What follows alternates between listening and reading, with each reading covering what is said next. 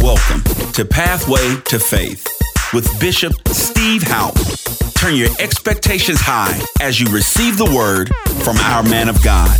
Prepare yourself to hear a life-changing message. Let's tune in now. And so tonight, we're going to study for a few moments on praying for results. Praying for results. If they would go right ahead and put up nugget number 1, we got several we want to go through tonight, and then we'll get right into the Gospel of John. Nugget number 1, please. Let's read it together.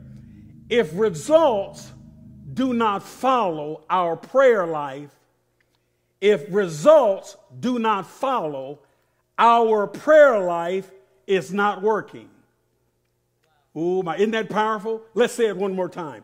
If our prayer life, if results are not following, do you know anybody? Have you ever engaged in prayer and didn't see the results as a result of your prayer? That can be a very discouraging event. Am I telling the truth? Yeah, so let's say it again. If results do not follow, our prayer life is not working. Nugget number 2, please. There is no use praying if you are not praying for results. There is no use praying if you're not praying for results. Oh, that's good, isn't it? Nugget number 3, please. Nugget number 3. God always honors his word. Can you say it with me? God always honors his word. Nugget number 4. It's a rather lengthy one, but we can do it. If our hearts does not condemn us, it gives us confidence and assurance in prayer. If our hearts are right toward God, then we have confidence, assurance when we engage in prayer. Can somebody say amen? Look at nugget number 5. Nugget number 5. Love in action. Not just saying you love, but love in action gives assurance in prayer. Love, come on, say it out loud. Love in action gives assurance in prayer. Nugget number 6. Nugget number 6. The enemy to your prayer is spiritual, and the warfare is spiritual. So when you decide to pray, you must understand that you have an enemy that will do everything in his power, first of all, to prevent you from engaging in prayer.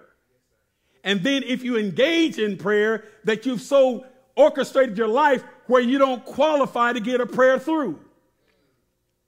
The enemy to our prayer is spiritual. And the spiritual or the warfare is what? And the warfare is spiritual. Last nugget. I think this is good. The last nugget. There are satanic forces and heavenly forces in the unseen world. I want to say it again. There are satanic forces in the heavenlies, in the invisible realm. In the invisible world, in another dimension, there are satanic forces. But there are also heavenly forces. Somebody ought to get happy over that truth. Let's go to John chapter 16.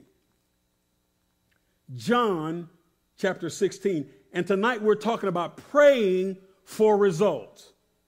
Praying for results. We're not praying hoping so. We're not praying we believe so. No, we're praying knowing so. That when we pray, we're going to get results. That makes sense, doesn't it? If you're not sure that you're going to get results in prayer, what incentive is it to engage in it? But if you know, good God of mercy, if you know that the petition that you're asking of God, that it qualifies according to the covenant that has been ratified, amen, been sealed by the blood of Jesus, then you can go boldly to the throne of God and obtain mercy. Why? Because you have confidence that what God said, he's well able to perform. Oh, Jesus. Are you in John chapter 16?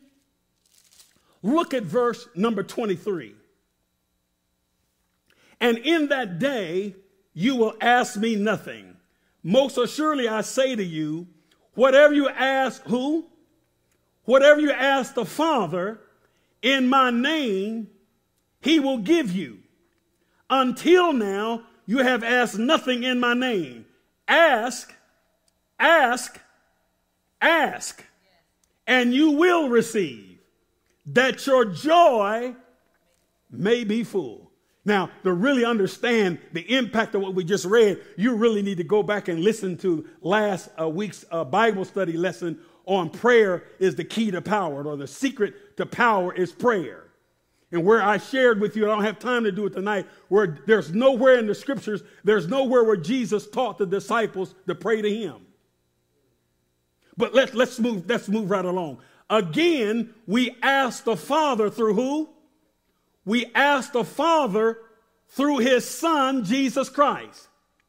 So when we're desiring something of the Father, Jesus Christ, our great Redeemer, kinsman's Redeemer, through his finished work of the death, the burial, and the resurrection, and now he is seated at the right hand of the Father as your great intercessor, your great intercessor.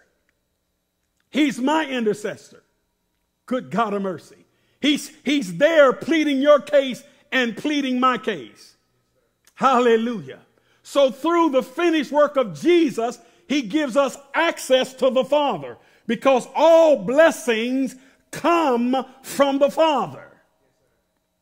And we are recipients of the blessings of the Father when we come through his Son Jesus. There is no other way to the Father but through him. You can't come to the Father through Buddha. You can't come to the Father through Muhammad. There's only one way to the Father, and that's through Jesus Christ, his only begotten Son. Can somebody say amen to this truth? Amen. So there is no use in praying if you're not praying for results. Let's go to Isaiah chapter 43. Isaiah chapter 43, quickly, verse 25. Verse 25. Hallelujah.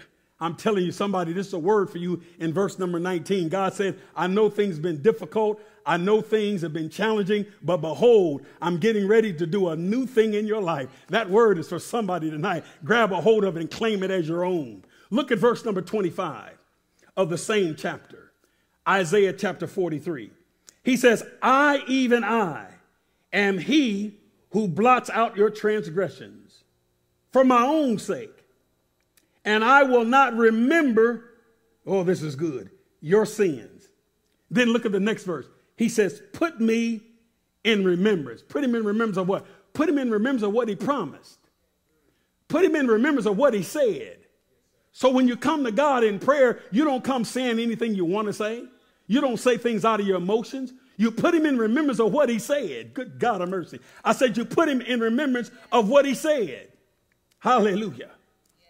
Yes. Amen. Notice God said, put me in remembrance. In other words, bring his word before him. Remind God of his promises. God says, put me in remembrance. If you're in trouble, what did he promise? If you're sick, what did he promise? If your enemies is coming in like a flood and look like the devil on your job is going to overtake you, what did God promise you? And whatever he promised, God said, put me in remembrance. Tell me what I said I would do in that situation, and I have to do it because my word, if I send it forth, it has to accomplish the thing that has been sent forth to do. Oh, this is good news. I said, this is good news. God always honors his word. Look at Mark chapter 16. Mark chapter 16. Mark chapter 16. Praying for results. Mark 16, look at verse 20. Mark chapter 16, verse number 20. Look at this. God, say that with me. God always honors his word. Say this. I will pray. Come on, say it out loud. I will pray. Well, let's just park the car there. Will you? Let's say it again. I will pray. I will pray with expectations. Ooh, Jesus. Now, we're in Mark chapter 16. Look at verse number 20. And they went out and preached everywhere. Look at the next statement.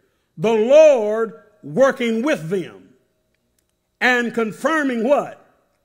And confirming the word through the accompanying signs. Amen. Good God of mercy. So the word of God said that when they went out and preached, when they went out and declared the word of the Lord, the Bible says in essence that God got involved.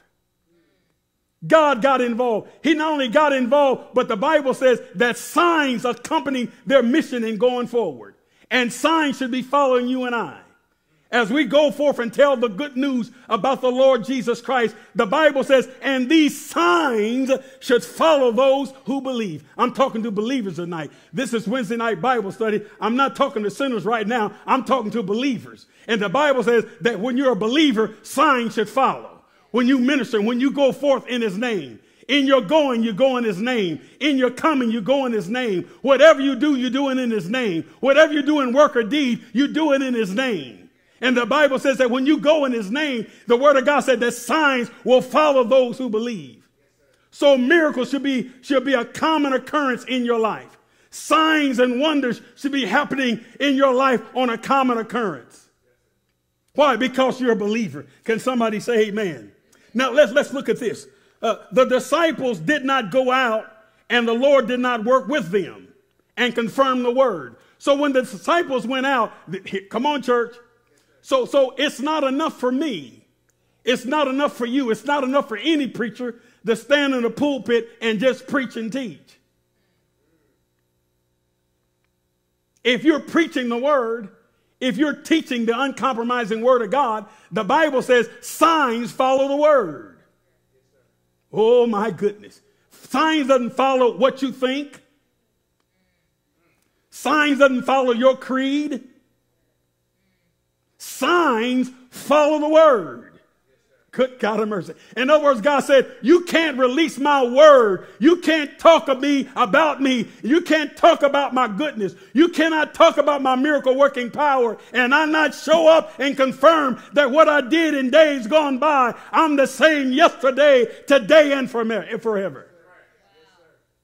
God said, if I parted the Red Sea in days gone by, I'll part the Red Sea for you. And if Pharaoh is chasing you, I'm telling you, God's going to make a way for you to escape. And just like Pharaoh and his army, they drowned in the Red Sea, God will release, amen, on your behalf, to war on your behalf, and you'll walk over to the other side and you'll see your enemy no more.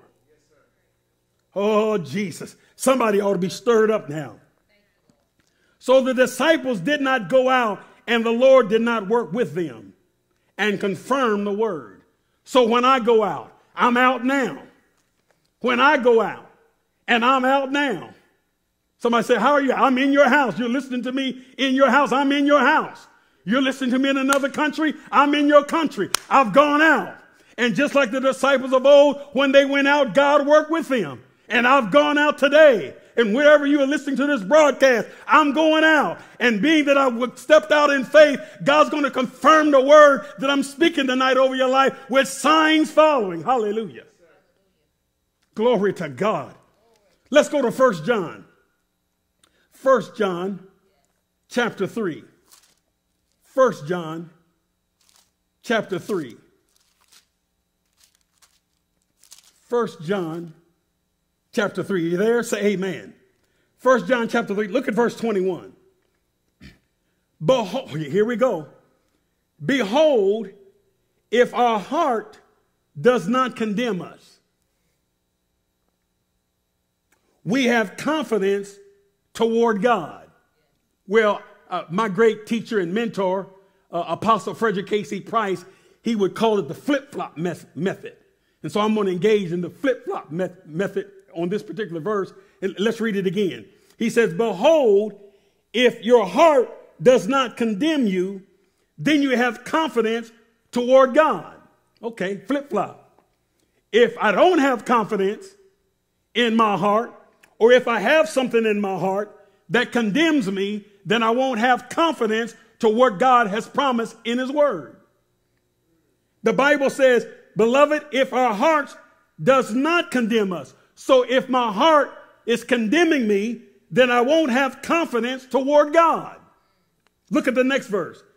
And whatever we ask, we receive from him. Why? Because we have confidence toward God. Look what it says. And whatever we ask, we receive from him because we keep his commandments and do those things that are pleasing in his sight. Well, if I keep the word of God and do those things that are pleasing in the sight of God, my heart condemns me not. Why? Because I'm obedient. And when you're obedient, it's just like with parents. When you're obedient to your parents and you've done what they told you to do, I mean, you have great confidence in going in there and asking them for something. Maybe some extra money or some picture show money or some I don't know today, back in my day, if you got a dime, it was, you was doing real good, and a dollar was just, way, way over the top. But whatever it is that you're wanting to ask of your parents, when you know that you've done what they told you to do, you've taken out the trash, you've cleaned your bedroom without them asking you. Your mom and dad came home, you was running the sweeper, you were just cleaning the house and dusting the chandeliers, just doing things, just showing expressions of appreciation to your parents, that you're just glad that they're your parents. You're just glad that they got a roof over your head. You're just glad that they put food in the refrigerator. You're just glad that God is using your parents to make sure all your needs are met. And out of that gratitude, you just start doing things in the house, even if the parents don't even ask you to do it. You're just wanting to show them how thankful you are and how glad you are and how appreciative you are of them being your parents. And then your parents give you that look like, if you need something, just ask me. Why? Because you've been bringing joy to their hearts because you've done what they told you to do. Well, if your natural parents are that way, how much more is our Heavenly Father the same way? When we're doing what he's told us to do. So if our heart does not condemn us, it gives us a confidence and assurance. It gives us a confidence and an assurance in prayer. Oh my, I need to say that again. When we engage in prayer and we're not carrying any condemnation, let me back up. Because there's no reason in the world for you as a child of God to be carrying condemnation. Because all you have to do is repent. I don't care what you've done. I know men, people have classifications of different kinds of sin, but in the eyes of God, sin is sin. And sin is just simply falling short of what you know you're supposed to do. And God says when you do that, just repent. The Bible says if you confess your sins, he's just and faithful to forgive you. Not just forgive you, but to cleanse you from all unrighteousness. So when you confess your sins, that thing is gone. That thing is gone. So there's no way for you to be embracing an attitude or a spirit of condemnation when you've asked God to forgive you for whatever you've made a mistake over. And God says, if you ask for forgiveness, he gives it to you. So now you can stand bold before God with confidence that your prayers are not hindered as a result of you being disobedient. Can somebody say amen? Can somebody say amen? So if our hearts does not condemn us, it gives us a confidence and an assurance in prayer. Listen, brothers and sisters, it is so wonderful. It is so wonderful to have assurance in prayer. Listen, brothers and sisters, just think that every time you go before God, you go with an attitude, I know he hears me, and I know he's released the answer. Oh my, that'll inspire you to pray, won't it? Huh? Yeah. We become discouraged in our prayer life. It's when we've done all this praying and we don't see anything. And I'm saying if you're not seeing anything, it's nothing wrong with the word. It may be you're not enacting the principles, because there's principles to prayer. And one of the principles in getting your prayer answered on this particular lesson is you have to do what God told you to do. Can somebody say amen to this truth? I said, can somebody say amen to this truth? Look at verse number 22 again. Look at 1 John again, chapter 3, verse 22. Verse 22. And whatever we ask, we receive from him because we keep his commandments. What else do we do? And we do those things that are pleasing in his sight. So, because we love God, we are obedient to God. And love in action gives assurance in prayer. When your life is pleasing to God, you can expect him to hear and to answer your prayer. Isn't that good news? When your life is pleasing to God, is your life pleasing to God? If it's not pleasing, all you have to do is repent. Get right back on track. Tell God you're sorry and mean it. And start yielding to the Holy Spirit. Because if you'll be led by the Spirit, the Word of God says you'll not yield to the lust of the flesh. You'll live a life that is pleasing to him. And God promised that when you live a faithful life that is pleasing to him, he said he will withhold no good thing to those who walk uprightly. Man, I'm preaching and teaching better than you're responding. Look at verse number 23. Look at verse 23 real quick. And in this is the commandment that we should believe on the name of his Son, Jesus Christ. That's a condition. That's a condition. And whatever you ask of God, having confidence that whatever you ask, you have the assurance that is granted.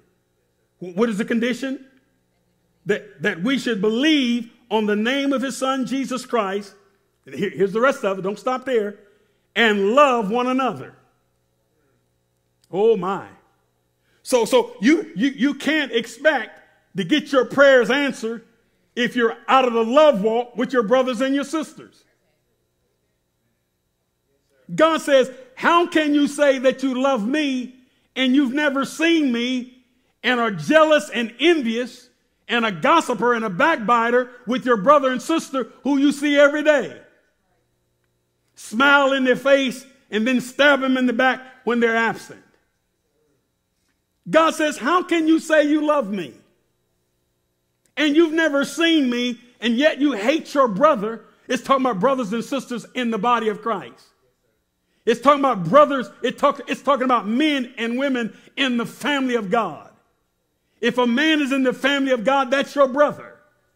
If a lady is in the family of God or a female, that's your sister. Hallelujah. And God says, how can you say you love me and you've never seen me and hate your brother who you see every day? Boy, this is good teaching. So John says, don't say you believe on God and then not love one another. This is what John is saying. John says, don't say, I don't want to hear you talking about how much you love God. And then you turn around and say things that are expressions that you don't love your brother or your sister.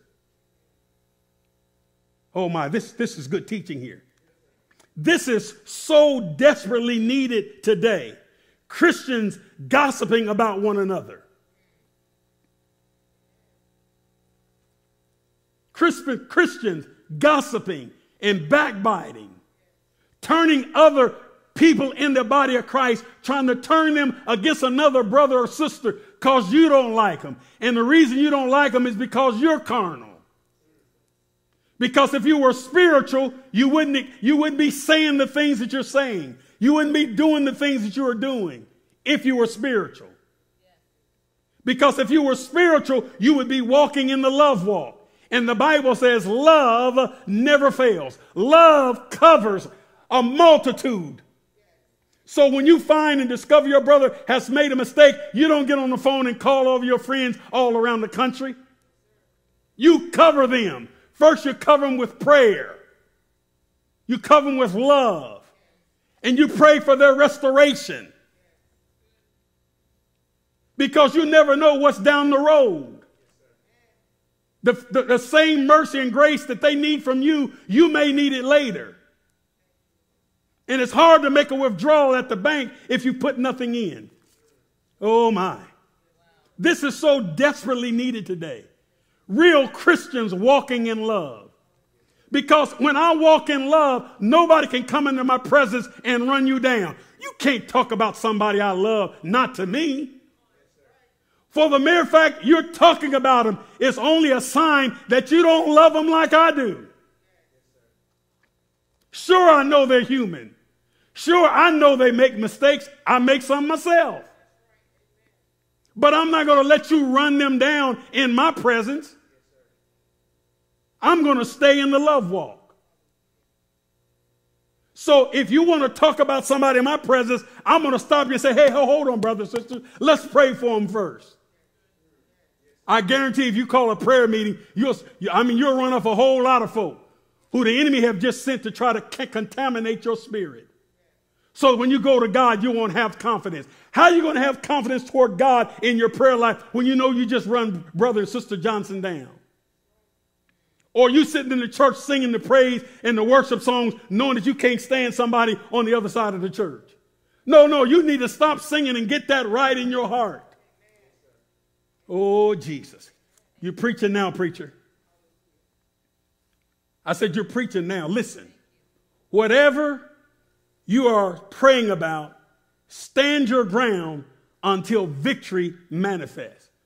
Whatever you're praying about, stand your ground until victory manifests. I'm going to Ephesians chapter 6, and I'm going to close it out tonight with that. But you got to pray.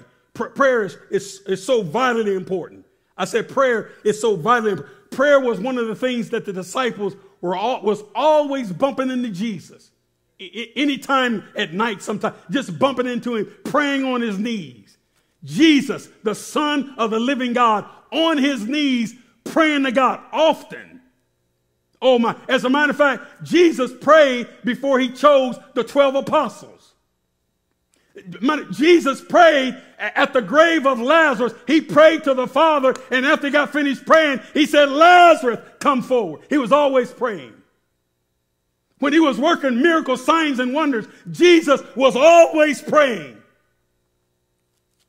Always praying. And just before he paid the ultimate price for you and I, he was going to have to go to Golgotha's hill and lay his life down for your sins and my sins. And for him to be able to accomplish that feat, notice what he engaged in. In the Garden of Gethsemane, he wasn't sleeping, he was praying. He was praying. And here's the challenge to me and to you. For Jesus to live a life that was pleasing to the Father, it's clear he wasn't able to do it without prayer. He was always praying to the Father. He said, I don't say anything unless I hear my Father say it. Jesus said, he said, I don't do anything unless I see my Father doing it. Where did he hear it? Where did he see it? He heard it and he saw it in his prayer life. And whatever he heard the Father say, whatever he saw the Father do, he got up and acted it out.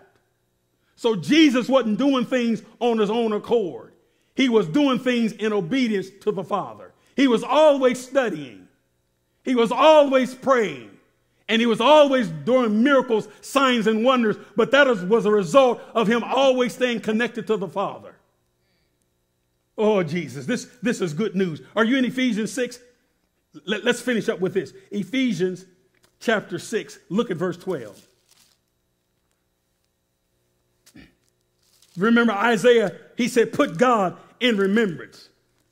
Put God in remembrance of the promises that he said. In Isaiah 54:17, he said, no weapon formed against you will prosper. In Romans 8:31, he said, if God be for you, it's more than the world against you. In Philippians chapter 4:13, he said, you can do all things through Christ because he strengthens you. So whenever something is coming up against you, the word of God said, you face that thing and put God in remembrance of what he said. In 1 Peter 5:7, he said, cast all your cares upon him because he cares for you. you. In 1 Peter 2:24, he says, if you're sick, put God in remembrance that by his stripes, he said, you are healed. In Philippians 4:19, put God in remembrance if you're needing a breakthrough, you need a financial breakthrough, you need a breakthrough in your family. The word of God said, and God shall supply all of my needs according to his riches. And we can go on and on and on. But God says, put me in remembrance of my word. Let's close in Ephesians chapter 6. You there? Look at verse number 12. Ephesians 6 and 12. It says, for we do not wrestle against flesh and blood, but against principalities and powers, against rulers of the darkness of this age, against spiritual hosts of wickedness in heavenly places. So the word of God, Paul is telling the church at Ephesus, and he's telling you and I, matter of fact, it's almost like he's referring to Daniel chapter 10. Paul is saying, listen, that when you make a decision to engage in prayer, that you're going to be opposed by the unseen enemy. Oh my. Is this good? The enemy to your prayer is spiritual, remember? The enemy to your prayer is spiritual. Remember Daniel chapter 10? The word of God said that the angel of the Lord was sent to Daniel. And the Bible says, the angel said to Daniel, said, Daniel, the day you set your heart to pray, God released the answer. But the prince, unseen forces, wicked spirits in the unseen world, the prince of Persia was prevailing, trying to stop your answer from coming. But the Bible says that your prayer was answered for the word's sake. Good God of mercy. I said, good God of mercy. So the messenger angel was held up in this spiritual realm for a manifestation in Daniel's life. And the Bible says that Michael, the archangel, came and assisted the messenger angel. Are you listening to me? Well, I'm saying today, if the enemy was opposing prayer in the Old Testament, the enemy is opposing prayer in the New Testament. Oh, God. But Daniel prayed. Hallelujah. And he didn't pray like you and I. The Bible said he prayed 3 weeks. Good God of mercy. He prayed 3 weeks. And by the time he got an answer, the angel appeared to him and said, listen, the day that you set your heart to pray went 3 weeks ago. So if you prayed a prayer, child of God, I want you tonight to know tonight, don't give up on your prayer that you prayed for your daughter. Don't give up your prayer that you prayed for your son. Don't give up on your prayer that you prayed for your marriage. Don't give up on your prayer that you prayed for your family. Don't give up on your prayer that you prayed for your business. Hallelujah. I done preached myself happy now. There is a great deal more about this universe in which we live than meets the eye. What did I just say? I'm saying to you that there's more to this universe than the things that you can see with your natural eye. And you may be able to see some enemies with your natural eye, but that's not your worst enemy. Your worst enemy is in the unseen realm. And that's who Paul said, for we wrestle not against one another, flesh and blood. That's why in the church, we got to stop all this foolishness of being offended. Being offended is a sign to you that you're carnal. And if you don't deal with it correctly, being offended will get you out of the love walk. And when you get out of the love walk, the things of God will not work in your life. Just get a hold of this. You're holding something against somebody, and as a result of you holding an offense in your heart against somebody, and they may not even know it, but as a result of you engaging in that ungodly act, your marriage, your family, your finances could be destroyed all because of this thing you're holding on to. I charge you tonight to let it go. It's not worth it. I don't care what they said. I don't care what they've done. Let it go. If Jesus can let it go, you and I certainly can let it go. Amen. So there are satanic forces and heavenly forces in the unseen world. Don't become discouraged. Satan and demonic forces are in the unseen world. But I got good news for you. Angels that God have assigned on your behalf are in the unseen world as well, bidding your business. The Bible says that he have sent ministering angels to minister for us. Good God of mercy. Wow, what an amazing message. Thank you for listening to our Pathway to Faith broadcast. If you're ever in the Kansas City metro area, join Bishop and Dr. Haupt at Harvest Church International Outreach, 4300 North Corrington Avenue, Kansas City, Missouri, 64117. Or catch our services live online at www.harvestchurchkc.org. Be blessed.